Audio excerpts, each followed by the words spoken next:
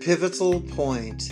Hello, my name is Alan Hughes, and this election eve we are talking about pivotal points in self-defense and how they pertain to life and life defense. Google says pivotal point is something of crucial importance in relation to the development or success of something else. An example is the alliance that played a pivotal role in the revolution.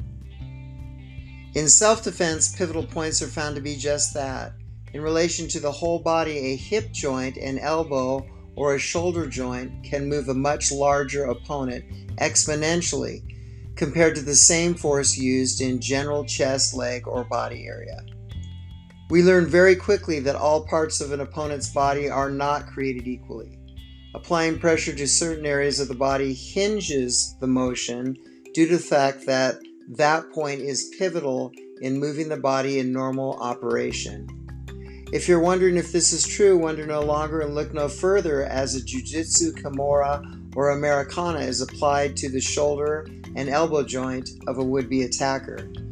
Not only does the arm move relatively easily or pivotally into place, the pressure applied to those joints cause extreme pain.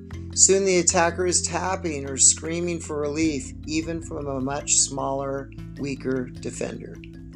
In life defense, we see this as well. In my life, I've seen how some pivotal points move larger projects, people, and initiatives much easier than others. Today is election day in the U.S., and this time around we have perhaps the most contested election in modern history. Whichever side you choose, there will be a consequence. Nevertheless, whichever side of the fence you might fall, there is a pivotal point. The whole world is observing as the most powerful nation in the world is split, almost down the middle. Still, the power that comes from being a voice, a vote, or a conversation has driven us to this outcome. Perhaps the pivotal point was made months ago in cafes across the country, pre-COVID, or years ago in liking or not liking a particular candidate for the way they talk or their style of hair. Whenever this happened in our lives, it was pivotal. And now with voting happening tomorrow, it will make a difference. Our conversations each day make a difference in the pivotal points of decision. None of these world-changing decisions will be made just today, tomorrow, or whenever the postmarked ballot says. They were made each year, month, day, hour, and second along the way. The question is if these decisions were made from principles of truth or whims conjured up in the moment of passion. As self-defense people, we take on what works, period. Does this technique work 90% of the time or not?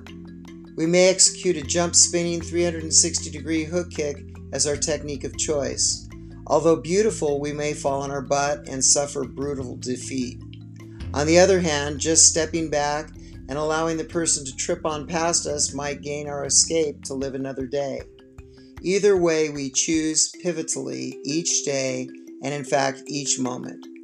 The question we should ask is, are we choosing by principles in the moment of conflict or using something else to make our pivotal choice?